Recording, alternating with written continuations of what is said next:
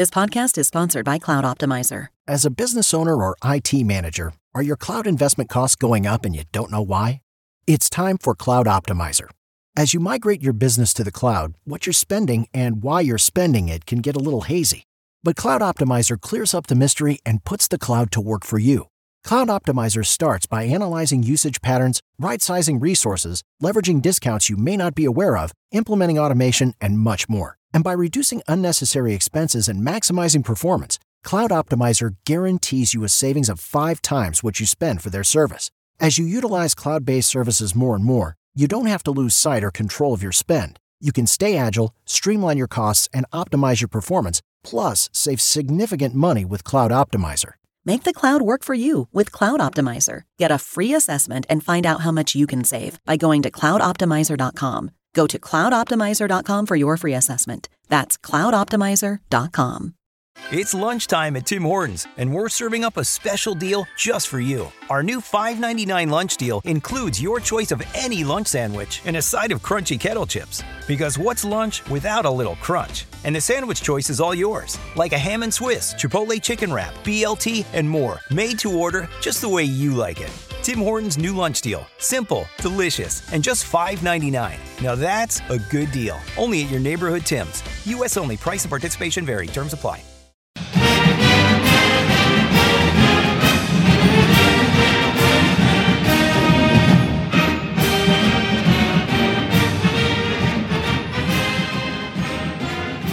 Okay, Duke fans, welcome to the Duke Basketball Report podcast. Today is Saturday, December 20th. That's when we're recording this. I am your host, Jason Evans, and my co-host with me this week is Donald Wine. Hey, Donald, how's it going? Hey, what's going on, Jason? Not much. I'm just sitting here getting ready to talk about Duke basketball, perhaps my favorite thing in the world to do. Let's do it. Let's do it. And we're going to do it by Donald and I shutting up because we've got a special segment to kick things off this week. Our compatriot Sam Klein got to chat with Laura Keeley, who is the Duke beat reporter for the News and Observer. And let's get right to Sam's conversation with Laura about all things Duke. Okay, so after our episode last week that was highlighted by a fascinating discussion with Dan Kane talking about the academic scandal at UNC, this week we have another News and Observer reporter joining us. Laura Keeley covers Duke athletics for the NNO, although I would say that her biggest claim to fame is that she's a fellow member of the Duke class of 2011. She brings breaking and in-depth coverage of Duke all year long, and we're grateful that she's taken some time out of defending her preseason All-ACC football selections this morning to join us. Welcome to the podcast, Laura. Thanks for having me. Absolutely. So before we get going, I want to let all the listeners know that we're recording this interview on Tuesday the 16th. So we're not going to be discussing what happened in the UConn game that is in the future for us, but in the past for all of you. But that being said, let's go ahead. So Laura, kind of starting off, generally speaking, what are your impressions of the team to this point? Are you surprised by anything that you've seen so far from Duke this year? You know, Mike Krzyzewski said it last week after the Wisconsin game during kind of the finals week break that even he has been pleasantly surprised by how far along this team is so early. And I would say that definitely kind of lines up with what I was thinking. You know, I knew they were going to be talented. You know, there's no question about that with the 3 freshmen they brought in. But to be able to go to Wisconsin, you know, a veteran team coming off the Final Four, and a team that doesn't lose at home. You know, they've won over 90% of their home games under Bo Ryan. You know, to go to Wisconsin, shoot 65%, and play good defense and win by 10 was more than I thought this team was going to be able to accomplish this early in the season. So pleasantly surprised so far, and, you know, I think kind of the sky's the limit as far as potential on this team. Great. And how would you say that this team compares to other Duke teams that you've covered the last few years? Yeah, it's very different than last year's team, which is a good thing for anyone who has a vested interest in Duke progressing far in the tournament. Yeah. You know, by this point last year, we already had seen that team was kind of fatally flawed as far as the defensive end of the floor. You know, the Vermont game was in early November or at least mid-November, and, you know, you're just like, wow, you know, Vermont can cut through these guys and they can't really pick up switches, and this might be a problem going forward, and it was, you know, pretty much in every loss they had after that. But, you know, seeing how this team defends, you know, against Wisconsin, They've figured out the kind of the principles of the switching man-to-man defense, and just, they have it. And I know that's cliche and hard to describe, but when the going gets tough, Tyus Jones gets better and Okafor gets better and guys make plays. And that's definitely different than last year's team where, kind of when the going got tough, you'd see this kind of deer in headlights look. You saw that at Notre Dame and at Clemson especially. But so, you really haven't seen any red flags with this group yet. They're well put together. Having Okafor as a true center has kind of a bailout ability for this team. If shots aren't falling from the outside, you can kind of look to feed him even more. And so I think so far so good, and they are different than last year's team, and they're certainly different from the team 2 years ago when it was led by, Mason Plumlee, Seth Curry, and Ryan Kelly. That was a veteran group that, was pretty well put together, but was just kind of limited talent-wise, and this team doesn't have any such restrictions. Cool. Do you think? What do you think has changed the face of the defense? Because a lot of the guys from last year, like Quinn Cook and Emil Jefferson, it looks like they're playing better defense than they were last year, and that was their huge problem last year. Do you think that, or I guess what's changed on defense for them? Well, I think the coaches kind of stripped down the defensive principles they teach. That was kind of, I think, one of the main tangible points that came out of the kind of soul searching for the program that started after the loss to Mercer. Krzyzewski said that everything was going to be up for review and under review, and they were going to look at how they did everything. And one of the major tangible takeaways was, the defense needs to be simplified, because if you're teaching it to primarily guys that are going to be there for 1 year, they need to be able to pick it up faster. You don't have time for them to figure out come junior or senior year, we should be doing it like this. So I think the scheme has gotten a little simpler. Having Okafor and Winslow, though, really are the two main differences between defense this year and last year. And just having a rim protector just makes everybody's life in front of him defensively easier. Guys, you don't have to worry as much about cutters like coming into the lane or backdoor cuts or anything like that, because Okafor will be there. And then Winslow's a guy that can be a lockdown defender, and you can just kind of stick him on the opponent's best player, and that guy's going to be stifled. And that makes everybody else's job easier. It makes it easier for Quinn Cook and Tyus Jones to put pressure on the ball higher up, which is going to disrupt the flow of the opposing team's offense. And it all just works much better, and that's kind of the bottom line. Got it. Cool. So taking it to a sort of unfortunate piece of news this week, what do you make of Semi Ojeley's decision to transfer? Is it all about playing time? Is there something else that kind of we didn't see? What did you see there? Yeah, I don't think it's ever a huge surprise when kind of your 10th man on the bench decides that he wants to play more, and especially when it's a guy, at Duke where the 10th man was somebody that, he was the parade national high school player of the year his senior year, and used to, averaged 40 points a game in his small town Kansas league, and he's talented. He has he at least has a lot of raw ability, and you can look at the depth chart. The minutes aren't going to come from this year. I'm sure if he looked at Sean Obi, who's redshirting this year in practice, and saw that, that was another guy that was going to play in front of him next year, in addition to Chase Jeter coming in, and there just wasn't really going to be time if he wanted to play meaningful minutes. And so I think you saw, in the release where, Krzyzewski said, totally fine with this. We wish him well, and it'll be interesting to see where he lands. But I hope for his sake that, he kind of takes his time and takes a spot where he can play meaningful minutes. And, he goes to a program where they are kind of more willing to take on developmental projects. Just Duke doesn't have to do that right now, and so they're not going to. And, I think it's, really a non-factor as far as having any impact on this year's team. Do you think that transfer and the ones that we've seen the last couple of years is now just the norm with the way that these kids get recruited and all sort of expect to play if they're high major players?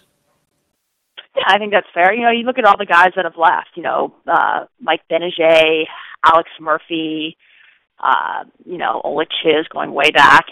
If you want to play and you're not good enough to earn the minutes you want to at Duke, then you should go elsewhere. It's pretty easy to figure out if you're not going to be able to beat out the guys in front of you. And the thing you have to remember is that these guys have that chance every day in practice. You saw somebody like Matt Jones kind of earn more time this year. Who would have thought that, he would have been any type of factor. And, he really pushed for more time throughout the fall practice. So they have their chances. If it's just not working out, then, and playing is kind of your main priority, then yeah, you should look elsewhere. Cool. Getting bigger picture. There's been a lot of discussion recently, last few years, I guess, about the changing nature of college sports, especially in the revenue sports, basketball and football. Where do you think that the model is going, like paying players and things like that? And do you have any idea how that might affect Duke going forward? So how much time do you have? Give us the answer you think you have today in 2014, and then we'll ask you again next year. Yeah, I think obviously the model as we know it right now is crumbling. There's just, and this is something that, Mike Krzyzewski has talked about on several occasions. The biggest change from when he started at Duke 35 years ago and now is just the amount of money involved. There just wasn't the money back kind of in the glory days of the ACC, in the late 80s with him and Terry Holland at Virginia and Dean Smith at North Carolina and Jim Valvano at NC State. Those guys are all good buddies, and they weren't all millionaires. It was just a different feel. And now it's just, there's just so much more money. Everyone makes so much more money. It's just so much more business-like. And, there's all this money flowing around everywhere except the players. And that's just a totally unsustainable system. I think that schools are going to, I think cost of attendance at this point is a given. And, that's going to be, when you add it up, probably 7 figures that schools need to come up with. And, obviously Duke has concerns about how they're going to come up with that money. But, small schools like Wake Forest are also super concerned with how they're going to come up with that money. So it will be interesting. And, as people kind of try to become more and more exclusive, you've seen the Power Fives do it. What's going to stop Alabama from, how long is Alabama going to want to be held to the same standard as Wake Forest? Seriously, Alabama can do so much more. They have so much more money. I think we're just going to keep seeing this kind of circle of powerful teams grow smaller and smaller. And, it's no big surprise that football's driving the revenue engine right now. So, schools like Alabama, schools like Michigan, schools like Texas, they're going to be able to do more than, the Dukes and even North Carolinas of the world. So it'll be interesting. I do think more money is coming to the players sooner rather than later. And, it's quite frankly, it's a change long overdue. So we'll see. It's definitely exciting, interesting, and uncertain times in college sports. Yeah, there's a lot to be looking at, and I think it's particularly interesting to examine that in the, this year, Duke is, putting a lot of money towards renovating the football facility, and I think it's going to be really interesting to see how that affects things down the road, because who knows in 10, 20 years what the viability of Division I football at a small school like Duke is going to be. I hope it's around, but I'm not sure.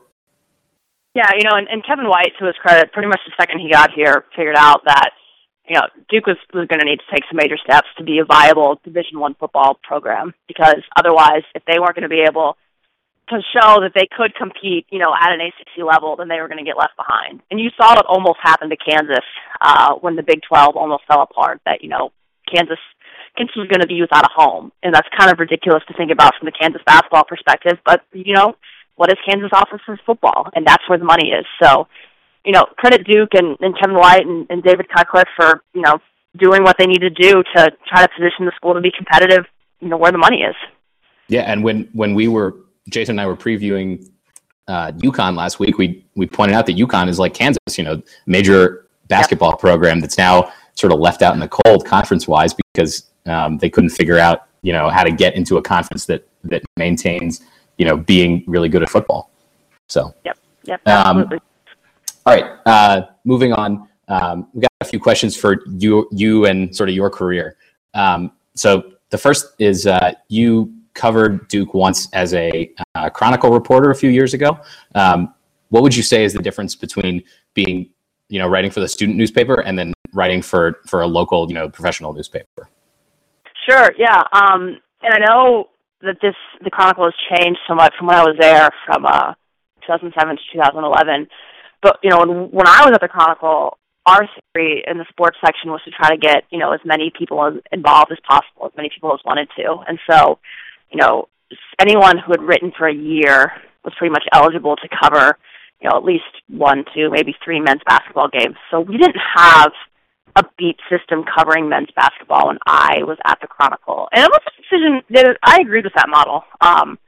Duke is not like a pre-professional journalism school. It's not like UNC. It doesn't have a J school. It's really, the Chronicle is really staffed by people who are doing it just kind of for enjoyment's sake and because they like it and they want to do it, not because they're necessarily angling for a career in journalism. So, I would say that there's, a pretty significant difference between what I did at the Chronicle and what I do now, for the News and Observer. Being a beat person means that you're always on call. Whenever anything Duke-related happens, it's my responsibility, to deal with it, to figure it out, to tell people what it means, and to do so quickly. So, it's a definite difference than when you're, at the Chronicle, but you look at what some of the journalists and, what some of my colleagues at the Chronicle have gone on to do now, the places I write for, we weren't too far out in left field of what we needed to be doing. So, yeah, it's different. And, but I feel that, I learned a lot of really useful, interesting things that, continue to help me to this day. Do you think that people should be reading the Chronicle Duke basketball coverage, or should they just be reading you? Yeah. No, I would encourage people to read from a variety of sources, a variety of good sources. I'm not a huge Bleacher Report fan, but, that's just me. But there are a lot of good people that are producing, original content about Duke basketball, about Triangle basketball, and, the Chronicle is certainly one of those sources. So, yeah, I would encourage people to have kind of a steady, wide variety of diet for when they get their news and form their opinions. So when you were a student at Duke, you said that you weren't covering Duke basketball full time the way you are now. I would imagine that when you were in college, you were a bigger Duke basketball fan. Would you say that covering them professionally has changed the way that you see them sort of as an alumnus and a fan? Last week when we talked to Dan Kane, he said that covering the UNC scandal has more or less ruined the rooting interests for him in Triangle football and basketball. Yeah, Dan's right. Watching how the sausage gets made, it's certainly ugly. It's probably uglier than, most people who just watch the stuff on TV realize.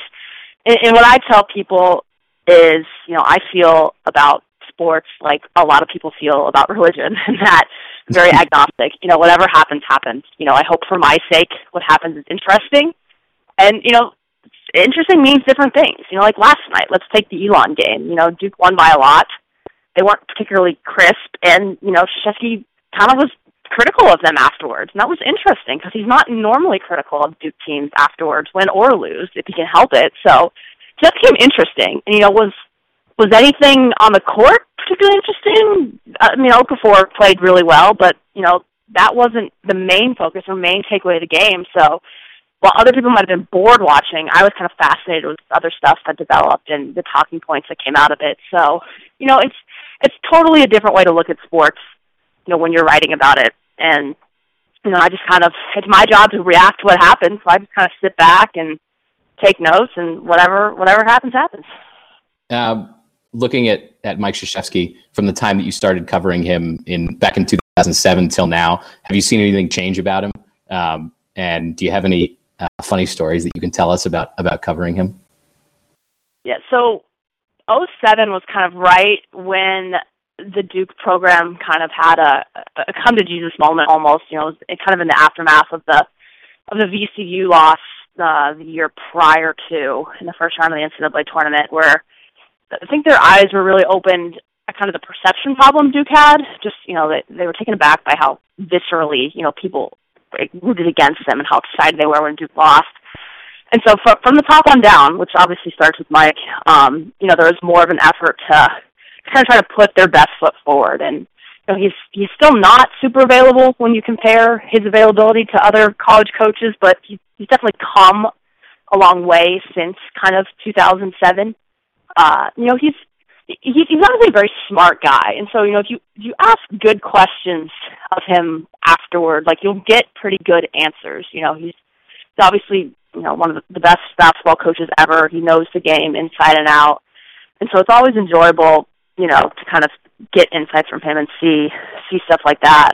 Probably one of the funnier moments, and I don't think he or the Duke people fully realized what they were doing. But so last year, after the Mercer loss, a few days afterwards, we get an email from Duke that Kay wants to have a press conference. And this is very unusual. This is the only other time I've known to be where he kind of called an impromptu press conference was earlier this year after the Yahoo Sports article. But so, last year before that had happened, this is the first time that we've ever just kind of gotten this out of the blue, like Kay's going to speak thing. So we're like, all right, it's kind of weird. And so then we go, like they're serving lunch, which is very unusual for basketball. All of a sudden, like Jeff Capel and the other assistant coaches come by and get lunch, and everybody's being chatty, and all us reporters are all looking at each other like, what is going on? Like, why are people being like friendly? What bomb is about to be dropped on us? Then like other people started cycling in that didn't necessarily need to be there, and then Mike comes around, he's shaking hands, he's all friendly, and so we're all sitting there freaking out that like he's about to announce his retirement or something, because it's a very reporter thing to do, to go to kind of like the most doomsday scenario, the one that's going to produce like the most work for you or whatever. And so then finally, somebody asks one of the Duke SID PR people, like, well, what's going on? And they're like, they're just being friendly. And so then we all kind of just laughed, and he had his kind of State of the Union, everything up for review press conference, and we all wrote that story. But it was just kind of funny, the range of emotions, just from showing up, things being out of the ordinary, and us going doomsday, but it really being kind of nothing at all. So that's one of the more amusing stories, I would say, from my tenure covering Duke. Following on that, do you get a sense of when he thinks he's going to retire, or it's full steam ahead for the time being? Yeah, I don't think it's anytime soon. I think he feels great. I think I do think the USA basketball stuff really has revitalized him.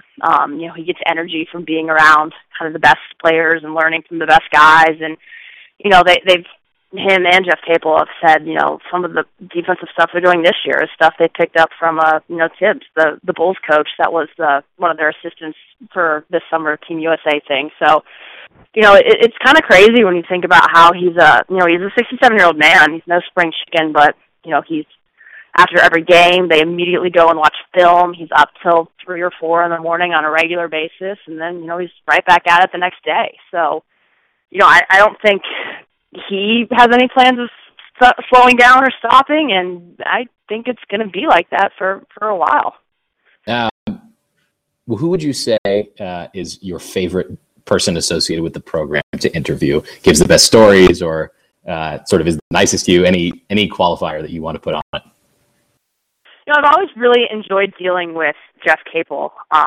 We deal with the assistants a fair amount at Duke just because they can talk and they are more accessible. And, Jeff really gets it. He obviously has been a head coach before, so he understands, kind of the media obligations and necessities that come with the position of, being the point man for a program. And he's really good at what he does. He's Duke's, best recruiter behind Mike, obviously, but, is one of the primary reasons that, Tyus Jones and Okafor and players like that are here. And, you can see why. You can see how, kids would enjoy building relationships with him. And so, anytime you can talk to Jeff and ask Jeff anything about basketball or, any of the players, it's always a fun, interesting conversation that, kind of inspires you to go write good things.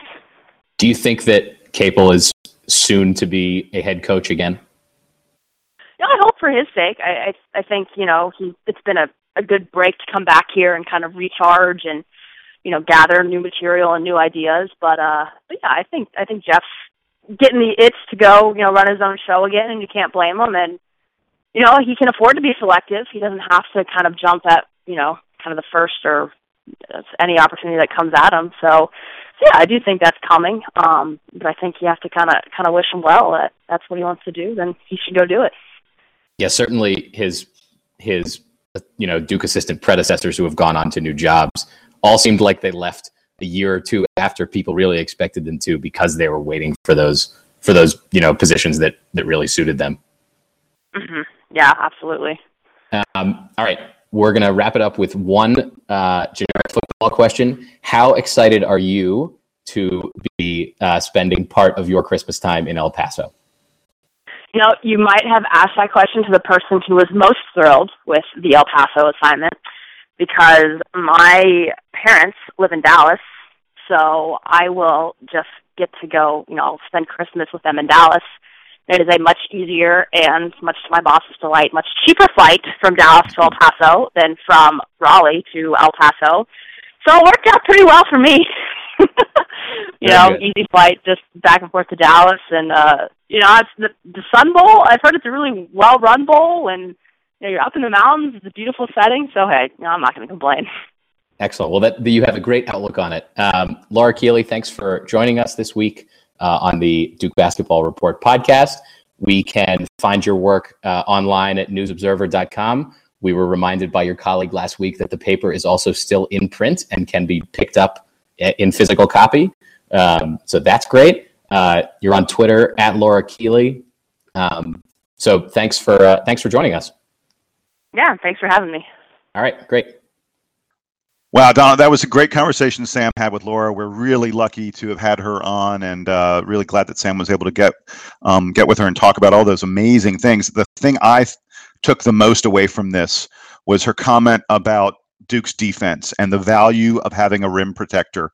Jahlil Okafor and Justice Winslow, she pointed out, are guys who can get up there and take away easy baskets. And it's just something Duke hasn't had in the past. And I loved her comment about Kay making things, especially on the defensive end, a little bit simpler from past years. I mean, that's some great insight from Laura. What was your favorite takeaway? I think she was very informative on a lot of things. I kind of particularly liked the Coach K story that she had about how after last season he called the Magic press conference, and how it's kind of funny to see on the other side, because a lot of people were talking about that press conference and what was going to come down.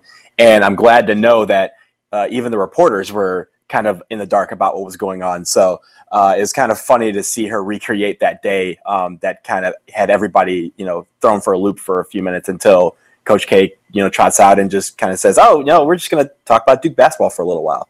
Yeah, that was a great story. You're right. I love hearing about how the sausage is made. Yes, exactly. On the journalistic end. And the last takeaway I had from her from the conversation, when she brought up the question, and this really speaks to the future of college sports in general, not just college basketball, when she said, why should Alabama adhere to the same standards, the same rules as someplace like Wake and Duke? I mean, these are schools that have completely different missions, especially athletically. I was like, wow. Yeah, I mean, that's an eye opener.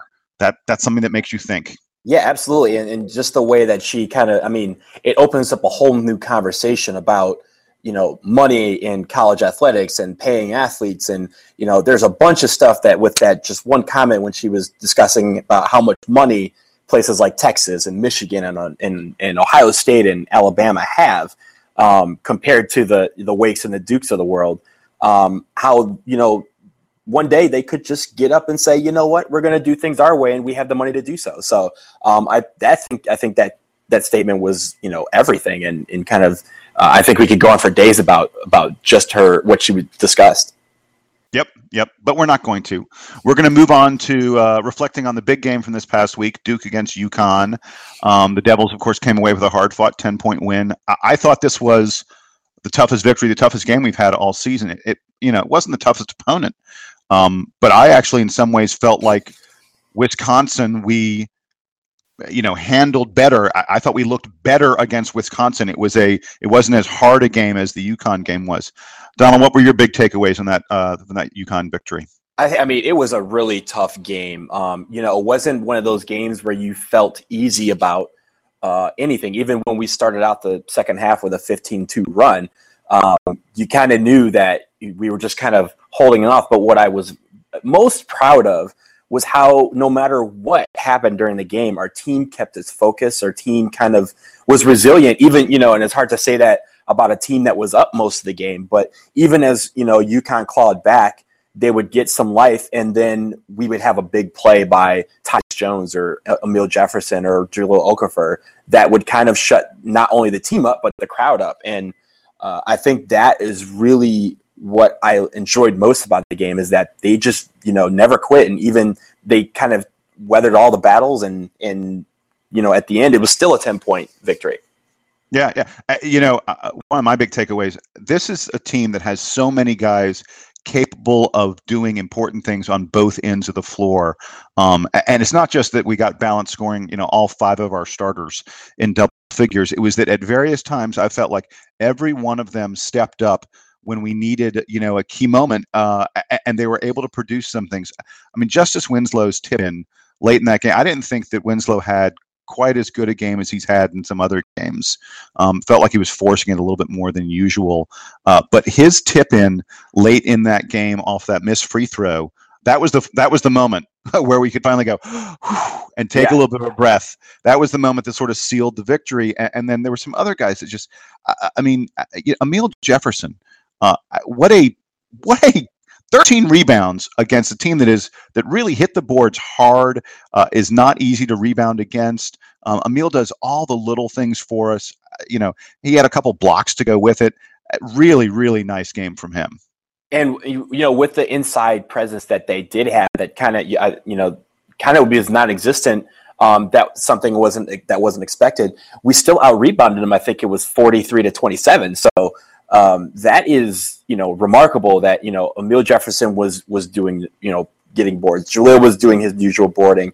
Even Marshall Plumlee, when he came in, was very effective on the defensive end and was holding their big men to not, making sure that they weren't, bringing them back in the game. They were, the people off the bench were just as big a spark as our starters were in this game. Yes, even though they didn't score any points, they found other ways to contribute. I completely agree. Especially Marshall at the defensive end. This is a Duke team that, in contrast, boy, I can't even remember. Probably we have to go back almost to the Sheldon Williams kind of years to find a Duke team that was this tough inside, this difficult on opposing offenses on the inside in terms of presence, rim protection, which we talked about a little while ago. Laura Keeley talked about it for us. But it's not just rim protection; it's ability to rebound. It's a be physical inside. I think you have to probably back to at least a decade or so ago to find a Duke team that was like this on the interior. And it's a nice, pleasant change because we were used to being like the big finesse team and everything, Absolutely, and it's kind of funny to see the shoe on the other foot. Teams relying on the three. I mean, Elon.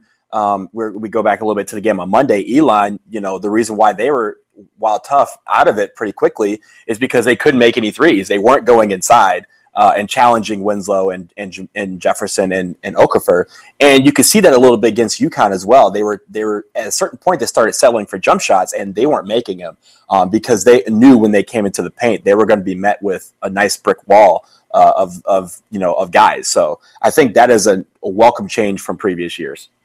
Yes, and it bodes well for Duke in the future. My last thing about the UConn game, and then we can move on. I love it when we win games where we don't shoot well. I prefer us to shoot well and win games, but when you get those victories against a pretty good team, UConn, they aren't the national championship contender they were last year, but they're still a pretty good team. We got a victory where we shot 37.5% from the field, 26% from three. Usually we know Duke's going to be better than that. We've been better than that almost this entire season up until now. It's really nice to get a victory from some way other than just being so efficient on offense that no one can stop us.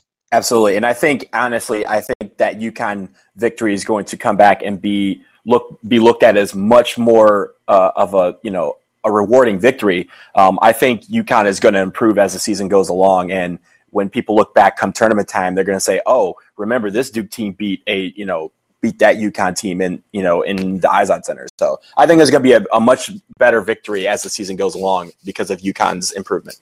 Yes, despite the fact that UConn has a pretty bad loss to Yale on their record already. We're going to pretend like this isn't the team that lost to Yale that just played a pretty good contest against us. It's a better version of UConn. So. Absolutely. Hey, so for the upcoming week, Duke is on a holiday break. We have no games at all for Christmas week. Next contest isn't until Monday, December 29th against Toledo. But speaking of Christmas, we asked all of you folks out there in listener land, to help give Duke a Christmas gift. We posted a question on the Duke Basketball Report bulletin board asking you to come up with a solution to the irrational hatred of Duke in the college basketball world. It was a tough question, and most of your answers echoed my response to this question last week, which is what I said was, the best way to cure the hate is for Duke to lose, and I'm not really prepared for that. And there was a great comment from a poster named Wilson, who's one of the best commenters on DBR. He quoted the Roman Emperor Caligula, and by the way, the DBR is like the only place in the world where you would actually quote Caligula, who said, and I'm going to try, bear with me on my Latin here. I'm not great at Latin, but Caligula said, "Oderint dum metuant," which means "let them hate, so long as they fear," which was perfect. It is perfect. Yes. So Wilson, my friend, thank you very much for that. Donald, what was your favorite comment or two from what was on the board? I definitely enjoyed Billy Dat's, and I'm going to quote Billy Dat as well. What if the current Duke team and NBA alumni trained as special ops, and the influential non-playing team alums trained as diplomats and, led by K, managed to definitively defeat ISIL, broker a lasting Israeli-Palestine peace, solved the Syrian civil war and the various civil wars in Africa, and somehow miraculously united Congress, leading to the next American Golden Age?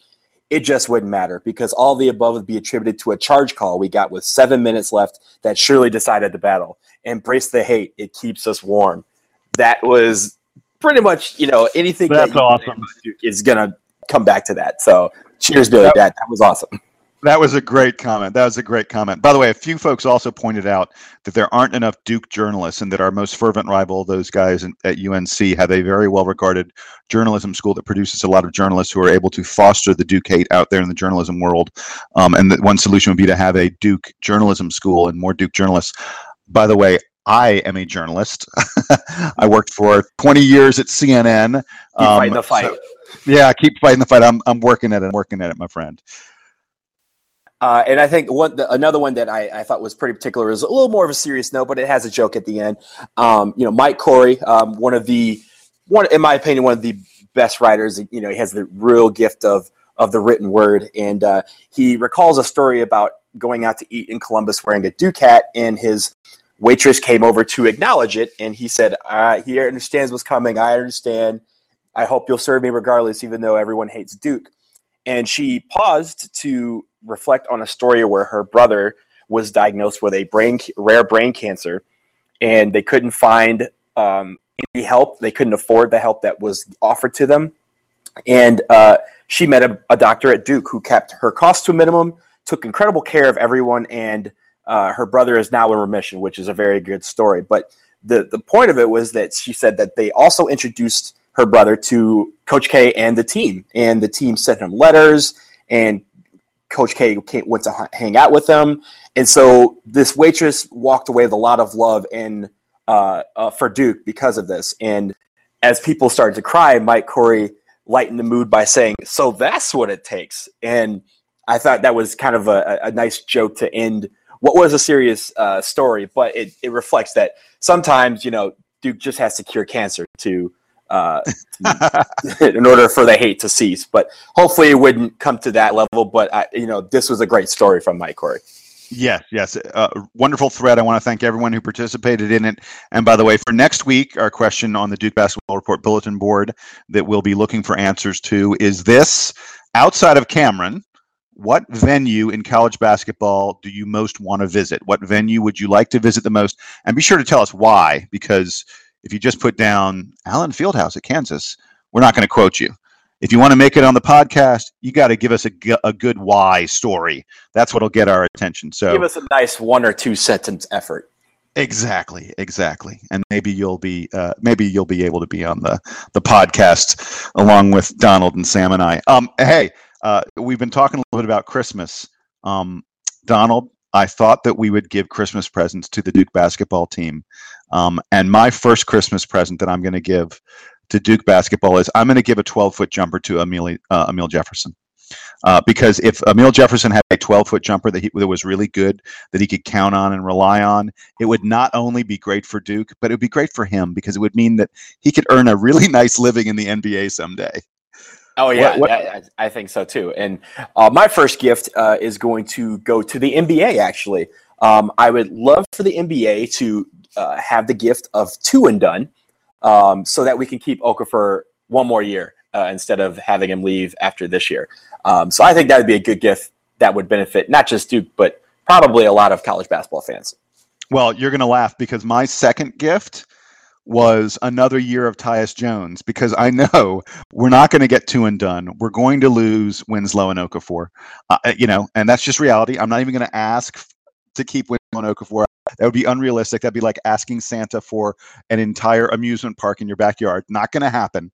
So I'm just going to say that my gift to Duke, my second gift, is that we get to keep Tyus Jones for a couple of years. Because that would be great.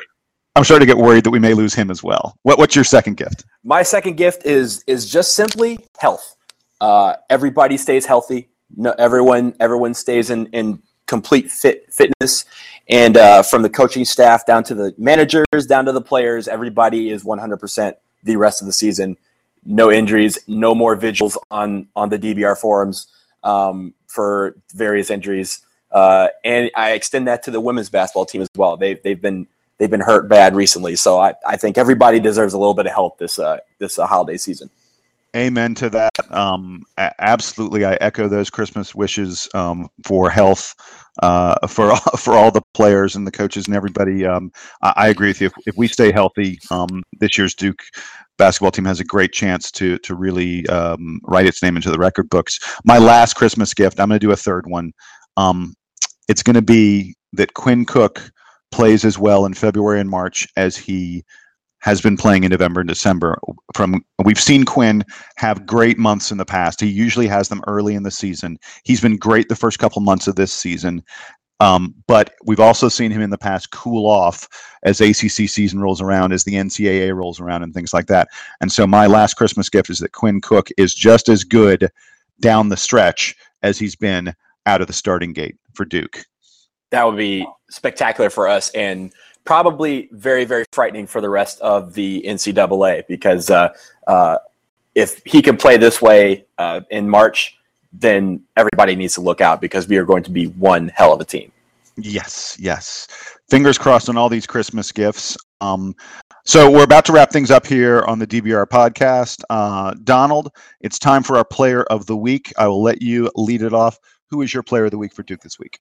My player of the week is Emil Jefferson. I think that he, over the course of the 2 games against Elon, UConn, was great and kind of our unsung hero, especially against UConn with 13 boards and actually coming up with a couple key blocks, as you mentioned earlier, a lot of key points, and just a lot of just hustle basketball that kept us in the fight and kept the distance against UConn. So while a lot of people scored more points and had more rebounds, I thought that he was the glue that kept everything together. And for that, he is my player of the week. A great choice. And I'll tell you, he was the runner-up for me.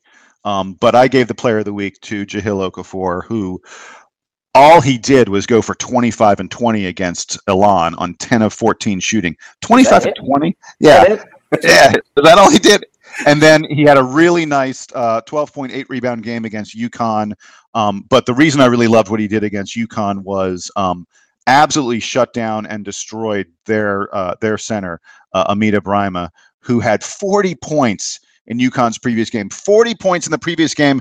He scored a grand total of 0 against Duke. And I know there was more to it than Jahlil playing defense on him because Brima got in such horrible foul trouble that he only played 13 minutes in the game. But he got in that foul trouble because he was trying to defend what I think is the best post player in America right now in Jahlil Okafor. So, Mr. Okafor, you are my player of the week this week. And thank you very much for your performance, sir.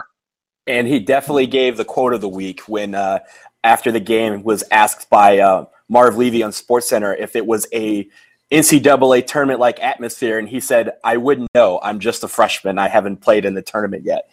So the dude is still grounded as well. Excellent quote from him, and a good catch by you. And with that, we're going to wrap it up here on the DBR podcast for for this week, for Christmas week. Wishing everybody a Merry Christmas. Donald Wine, Merry Christmas to you. You too, sir. Thank you very much. And to Sam Klein, who couldn't join us because he was so busy talking to Laura Keeley. Sam, hope you have a good Christmas as well. Thanks a lot for getting that interview with Laura. And that'll wrap it up this week on the DBR podcast.